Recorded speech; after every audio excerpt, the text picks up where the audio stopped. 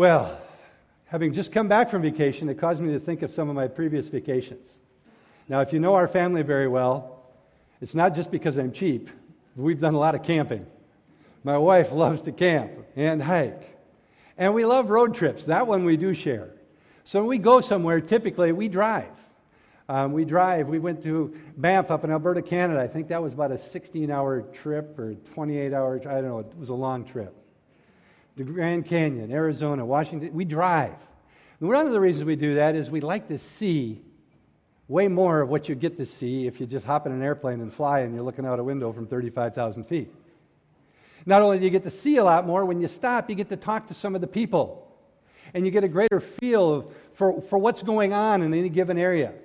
I mean, we've had some great conversations with some cowboys in a little podunk restaurant out in the middle of nowhere in Montana. And we have these opportunities to talk to them, and we learn. And it's just fun. And you grab a much greater appreciation. Now, I'm not saying if you fly, go for it, but we don't. We want to get as much as we can and see as much as we can about where we're going.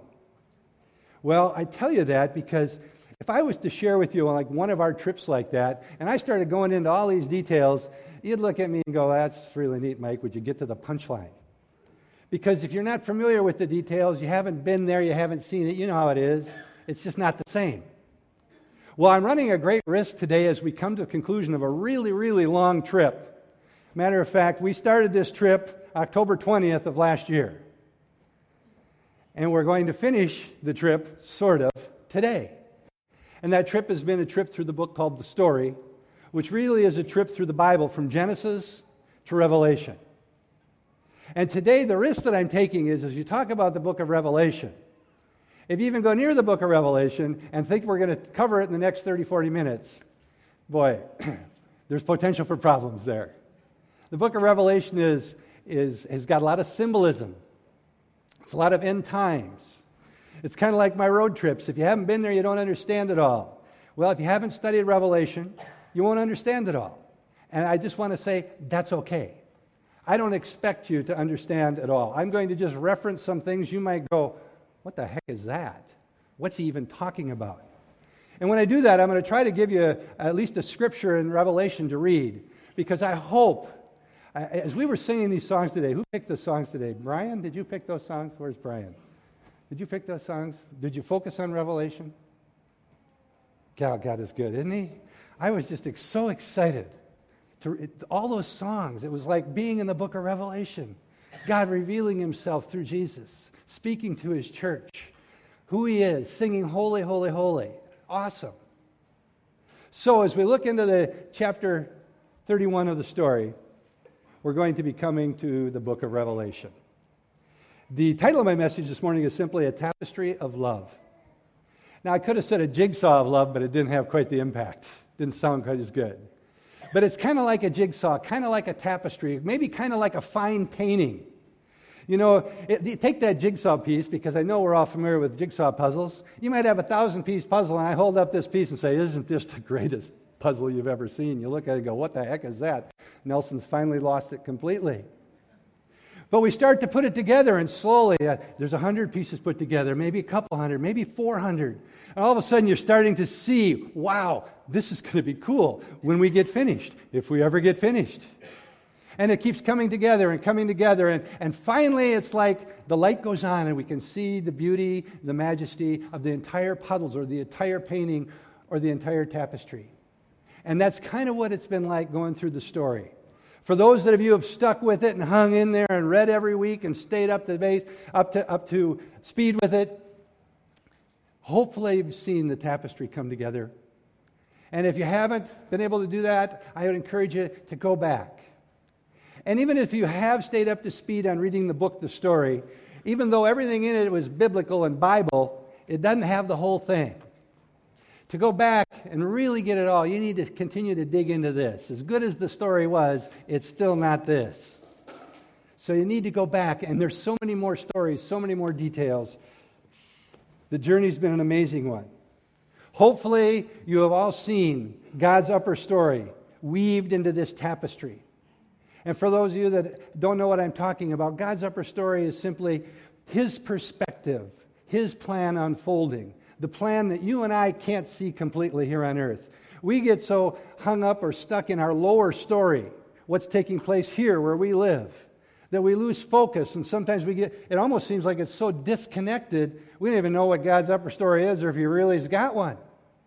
But the reality is, the lower story and the upper story are always connected.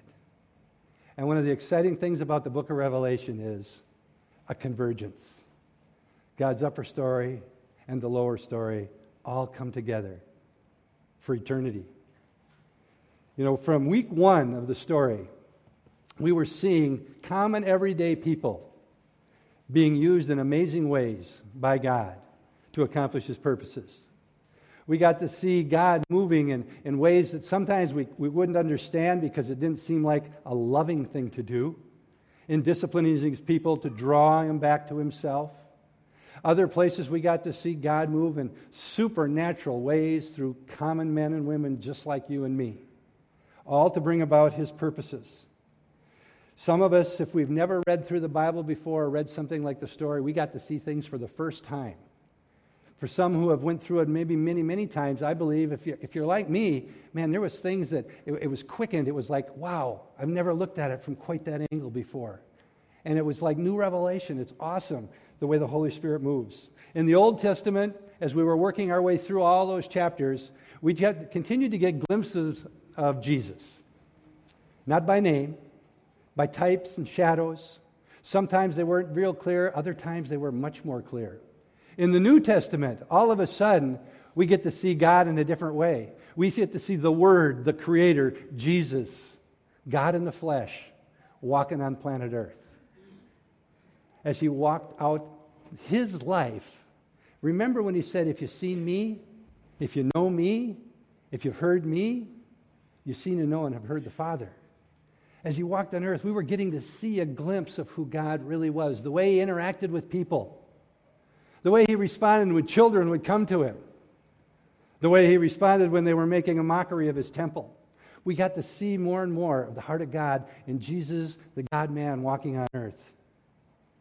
And as we continue to look at this tapestry start to come together and begin to understand it better, you could almost say during somewhere in there we begin to see a color dominate. And it was the color of blood red. And it got redder and redder until the cross. And in that time frame, we got to see the full weight of sin. We got to see the full fury of the wrath of God towards sin on a man named Jesus.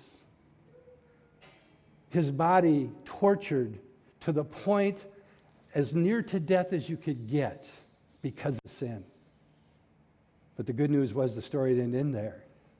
We got to see, as we went through the story, that 3 days after that torment, that color of the blood red was changed into the brightness of Easter morning. The glow of Easter morning. I love the words in the Scripture when it talks about the angel sitting in the tomb and the light of the tomb and Jesus' glorified body and the white linen without blemish. And it's just all of a sudden this beautiful scene after the horror and goriness of the blood and the crucifixion. Jesus had conquered the darkness, He had conquered the power of sin, and He had conquered the power of death. And it's like, hallelujah, we finally got here. But it's not the end of the story. We know as we continue to go through the story, about 40 days after, Jesus ascended to heaven. He left the earth. His physical presence had left the earth. But we also know on the day of Pentecost, He sent His Holy Spirit to come and indwell every single believer, you and me. And when He ascended, He's seated at the right hand of God. And if the story ended there, it would kind of like be, okay, He's gone. He's seated somewhere wherever heaven is. Bible tells us He's praying for us. That's good. What the heck else is He doing? What comes next? How many of you avoid Revelation? You don't need to raise your hands. How many of you avoid reading Revelation because you go, who in the world can understand that stuff? There's parts of it I look at it and go, who in the world can understand that stuff? Here's my best guess. What's your best guess? And we avoid things like that at times. But if we avoid Revelation, we miss seeing a tremendous revelation of who Jesus is, who he was, and what he's going to be doing, what he's doing now. It's amazing. Revelation, you begin to see a glimmer of Jesus. He's seated at the right hand of the Father. We understand that. We get a picture of a little bit of a picture of who he was before the foundation of the world, because he didn't just come into existence in that manger that morning. He'd been around forever with the Father in the fullness of his glory. And we get to see a glimpse of that in Revelation. We also get to see a glimpse of who he's going to be as the righteous judge. There is a judgment day coming that a lot of people don't want to hear about, a lot of churches don't want to talk about, but there is going to be a day. There is a place called hell, of eternal fire. There is a time when it will be too late. And that righteous judge is Jesus. He's the only one that could be the judge. We get to see a glimpse of that. We get to see him as the overwhelming, ultimate conqueror. We get to see him finally, for once and for all, crush Satan and declare him condemned and sent into the lake of fire for eternity, and every one of his angels go with him. Hallelujah. Finally. It's coming, and we get to see all of that in the book of Revelation. So Revelation is primarily about his ultimate victory over his enemies. But it also shows us him as the primary subject of the book. We get to see kind of some of the final things he's doing. For example, he's still watching over his church. It's one of those things we don't get. He's there, seated at the right hand of the Father, but he's here present in our midst by his Holy Spirit. And he's watching over his church. We see in Revelation letters to 7 different churches, which with encouragements and challenges and rebukes for each church. So he's still watching over his church. There will be a time where he is going to be returning for all of his own. He is coming back. And it says when he comes back, there's going to be a trumpet call, and every eye will see. The whole world will see Jesus returning. And when you read about what it's going to look like, it kind of stretches your imagination, because it's beyond what we can see, have ever seen in the natural on this earth. But he's coming back. Throughout the Bible, we've been talking about some primary themes throughout the story of God's relentless pursuit of you and me, his people. Continually pursuing. And we see his unlimited willingness to forgive.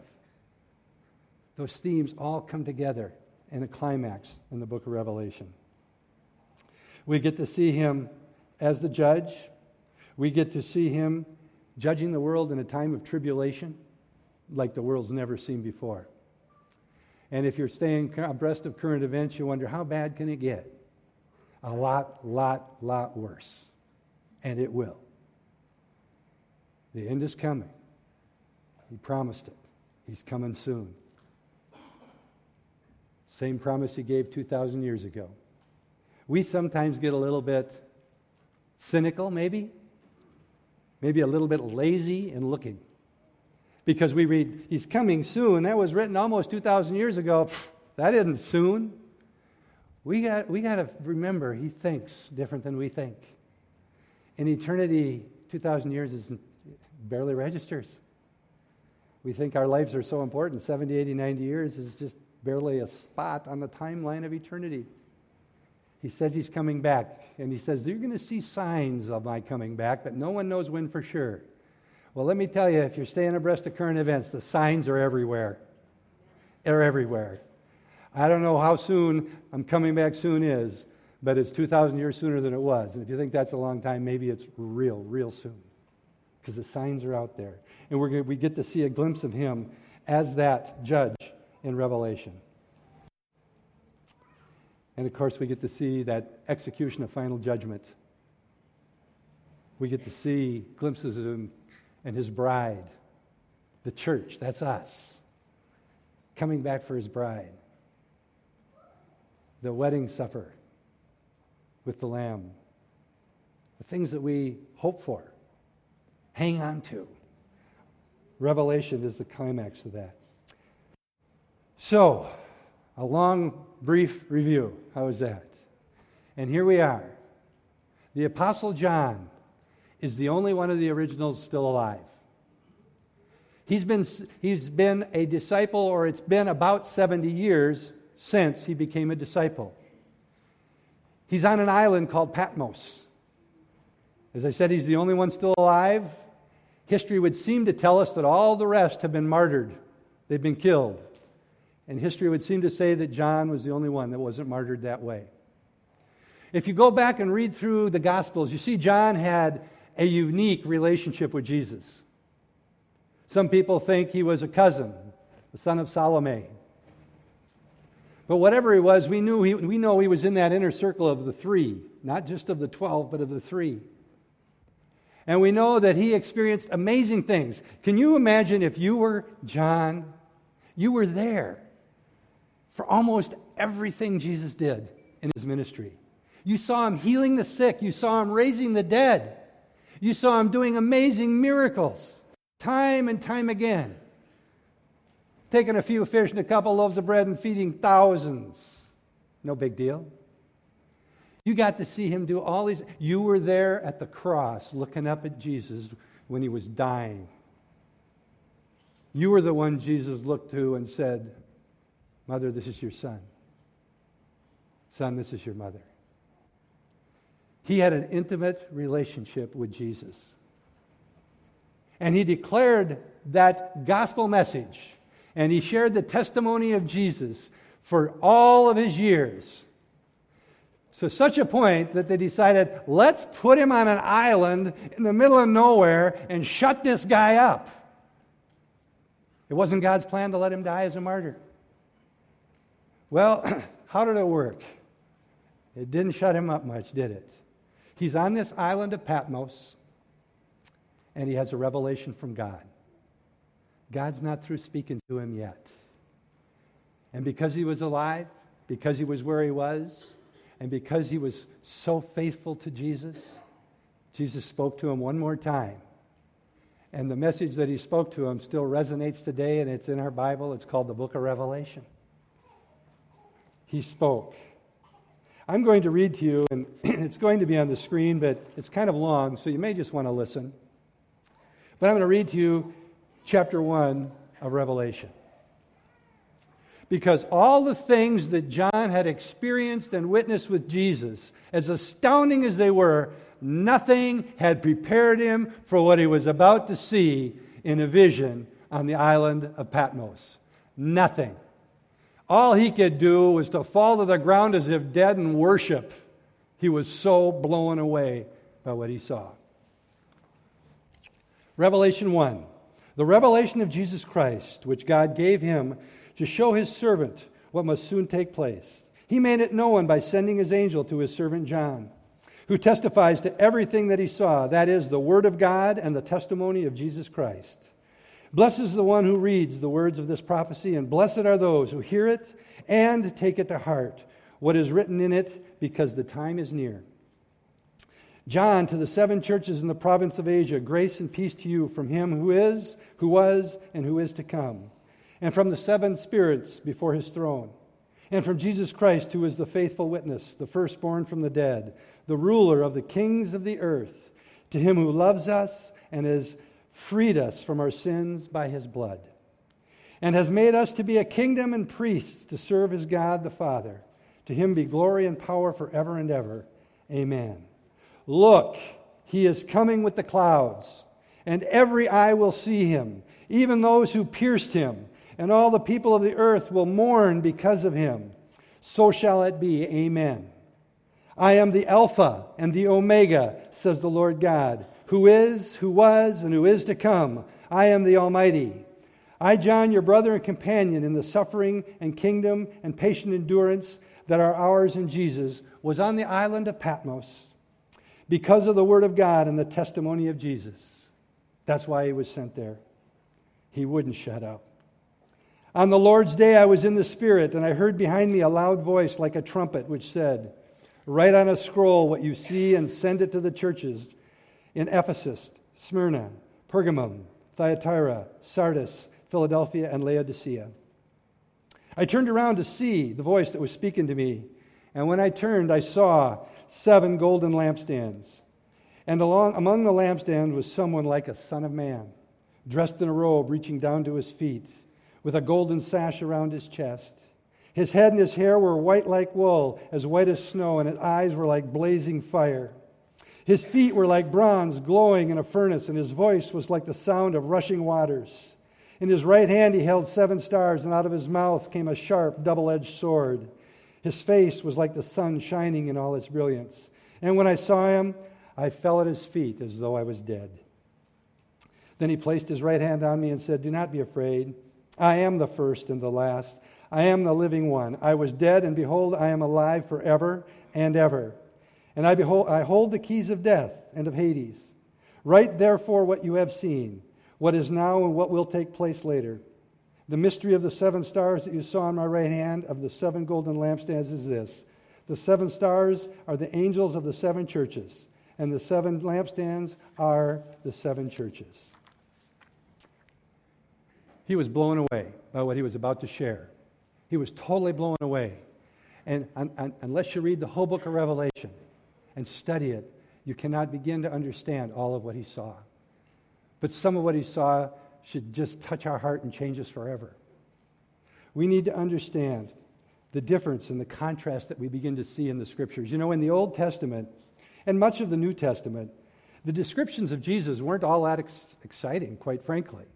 Listen to some of the words that I think you'll recognize from the Word of God as descriptive terms of Jesus. He was a tender shoot. He had no beauty, no majesty to attract us to him. He was despised and he was rejected by men. He was a man of sorrows. He was oppressed and he was afflicted. He was born in a barn. He was a son of peasants. Son of man has nowhere to lay his head. Can anything good come out of Nazareth? All these things were describing Jesus the Messiah. Not too flattering, quite frankly, are they? But then Revelation comes, and the book of Revelation.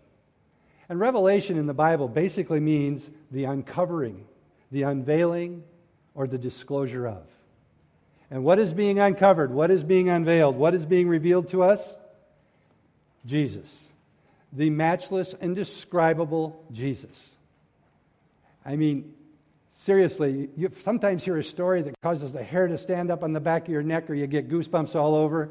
This one tops any story you've ever heard. Any story you've ever heard. And yet, much of mankind doesn't respond to it. Listen to the description of just some of the terms in the book of Revelation. I am the Alpha and the Omega. I am the first and the last. I am the beginning and the end. I am the Almighty, the living one. I am the Lion of the tribe of Judah. I am the Root of David. I am the faithful and true. I am the faithful witness.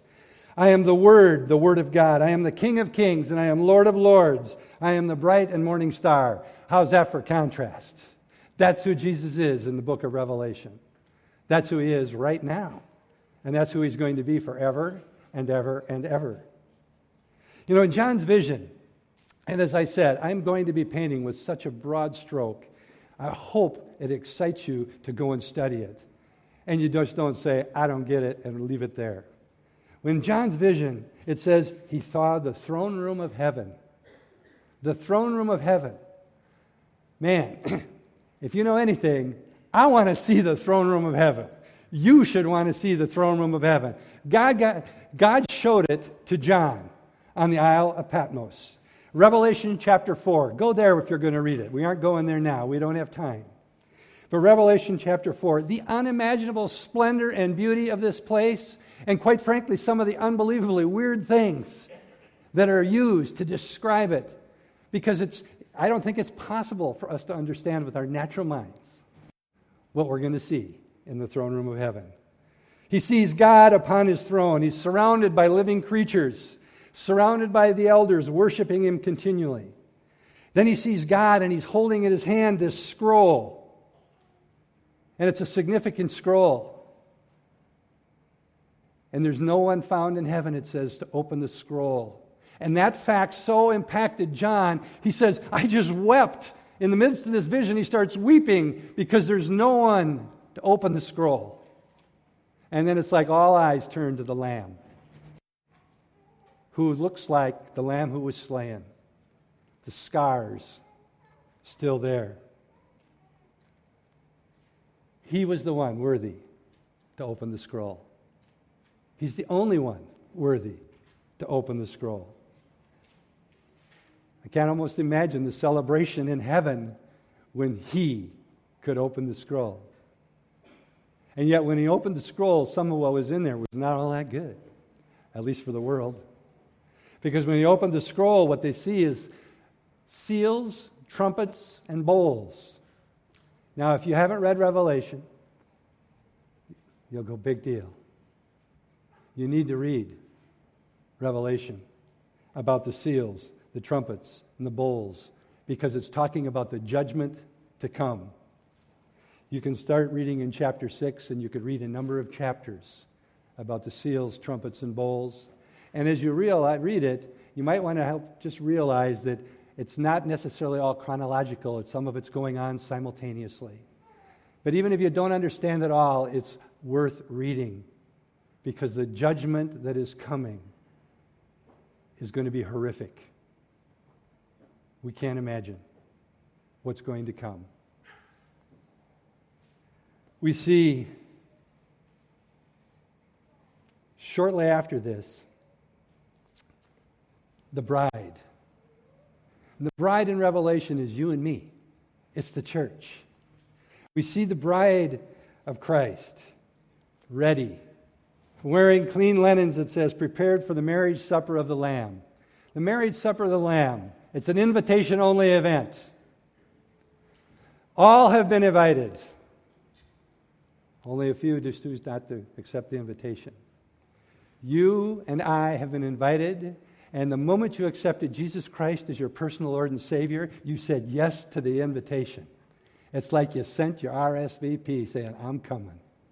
I'll be there. And the only reason you could get that invitation, the only reason you could say, yes, I'm coming, is because Jesus died on a cross for your sins and was raised from the dead. And he offered that gift to you and me and said, here, I died in your place. Will you accept that? God, it would seem like such a no-brainer to someone who's a Christian or been a Christian for a long time, but remember when you weren't a Christian? I remember my religious days. I remember hearing all that stuff, and I remember ignoring it all. I didn't get saved till I was in my 30s. Thank God, by His grace, I wasn't killed before then. Or I'd have to really be worried about the seals and the trumpets and the bowls. But the invitation's been sent, and John gets a picture of this wedding supper of the Lamb, the bride. And then he gets a picture of heaven opens up, and Jesus is descending on a white horse. Now, there's pictures. You can go online, and you can see pictures like that, and you go, wow, Jesus freaks me out. Wait till you read about it. It ought to freak you out. It's going to freak those out who see Him coming. The sword of truth from His mouth, the Word of God, cutting. All truth, lies being revealed, deceptions being revealed. But for the world who hasn't accepted the invitation, it's too late. It's too late. That's why there should be such a passion in you and me as Christians to share the good news of the gospel. Because if they see this coming, they're in trouble. It's too late. But John gets to see Him coming. And he gets to see Jesus ready to wage war. And He's finally going to eliminate evil for all time for His bride, you and me. For all time. Read Revelation 19, the chapter Revelation 19. It's scary, but it's exciting. It's amazing. The King of Kings, Jesus, was ready to rule. That's what John's seeing in his vision. Blazing eyes, it says. His eyes are blazing. His robe is blood-drenched. It's red. He's on this white horse, the sword from his mouth. And really part of the significance of that sword coming from his mouth, the word, it's saying, you know what? His judgment is final and absolute. It's done. It's done. Scary, but oh, is that exciting.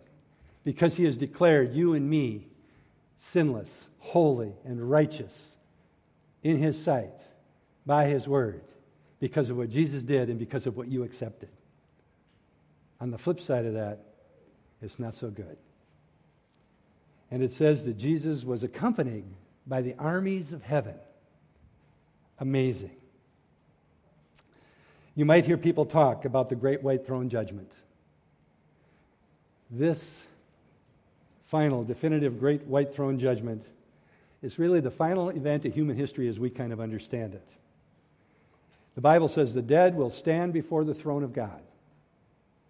And if their names are not found in the book of life, they are going to be cast into the same lake of fire that Satan and all his evil spirits and fallen angels are going to get thrown into. It's the final thing. Revelation chapter 20. And then it says this, John saw a new heaven and a new earth and a new Jerusalem. It's amazing. You just got to read it. But get this picture in mind. It tells us this New Jerusalem is sort of like this. It's like a cube, 15 miles approximately, by 15 miles by 15 miles, descending from heaven. The New Jerusalem in a new heaven and a new earth. Yeah, wouldn't it be fun to be there? No wonder John fell before the Lord as if he was dead. In Revelation 21, verse 3, it says this, I saw the holy city, the New Jerusalem, coming down out of heaven from God, prepared as a bride beautifully dressed for her husband. And I heard a loud voice from the throne saying, now the dwelling of God is with men, and he will live with them. They will be his people, and God himself will be with them and be their God. He will wipe away every tear from their eyes. There will be no more death, no more mourning, or crying, or pain, for the order of things has passed away. Amen. Amen. No more grief, no more sadness, no more tears, no more death. Who doesn't want to be there? Who doesn't want to be there? In this future recreation, all the themes that we have been discussing since October 20th of last year have converged. Remember in Genesis chapter 1, when he created the Garden of Eden? And then he created Adam and Eve so that he could walk with them, to be with them in a perfect, sinless environment. And here we are in Revelation, in the New Jerusalem, walking with him in a perfect, sinless environment. No more evil, no more darkness, no more death, no sadness. It has come full circle. God's upper story plan and his lower story that we live in have come to the same place. They have converged, and his upper story and lower story plan are now one. Hallelujah. It's coming to an end. This New Jerusalem, and really, I'd like to have all day because I'd love to read all these chapters to you, but read about the New Jerusalem. The gates, single pearls are the gates. Gold that's just clear. The city's made of it. You just go on and on. That's where we, the redeemed, nothing impure will ever enter into it. Then it talks about the water of life flowing from the throne of God. And this river of life flowing through the throne of God, then it says it's lined on each side by the tree of life. Remember the tree of life in the Garden of Eden? You would eat of its fruit and you would live forever. When Adam and Eve ate of the tree of knowledge of good and evil, they had to be removed from the garden because they could not live forever in a sinless state. The tree of life is back. And not only, the Bible says, not only does it bear fruit once a year, it says it bears fruit every month. We have continual access to the river of life flowing from the throne of God and the fruit of the tree of life for eternity. And you know, one of the exciting things you might miss completely is what's not in the New Jerusalem. Anybody want to take a stab at it? What's not sin, darkness, all that? Yeah, I've mentioned it all. The tree of knowledge of good and evil is not there. It was placed in the Garden of Eden to give man a choice because God gave us a free will. It doesn't have to be in the New Jerusalem because you and I will have made the choice the moment you accepted Jesus Christ as your Lord and Savior. The choice has been made. Living in the presence of God forever. In Revelations 21, verses 22 and 23, it says, "The Lord God Almighty and the Lamb are its temple." New Jerusalem. The city doesn't even need the sun, and it doesn't need the moon to shine, for the glory of God gives it light, and the Lamb is its lamp. That's where we will live for eternity. This is the place of hope for all of God's redeemed people, for every single believer. It's the place where the upper story and the lower story come together and converge. It's here that you and I and all of the redeemed will enjoy the presence of God and our Lamb Jesus forever and ever. As Jesus was finishing his message to John in Revelation chapter 22,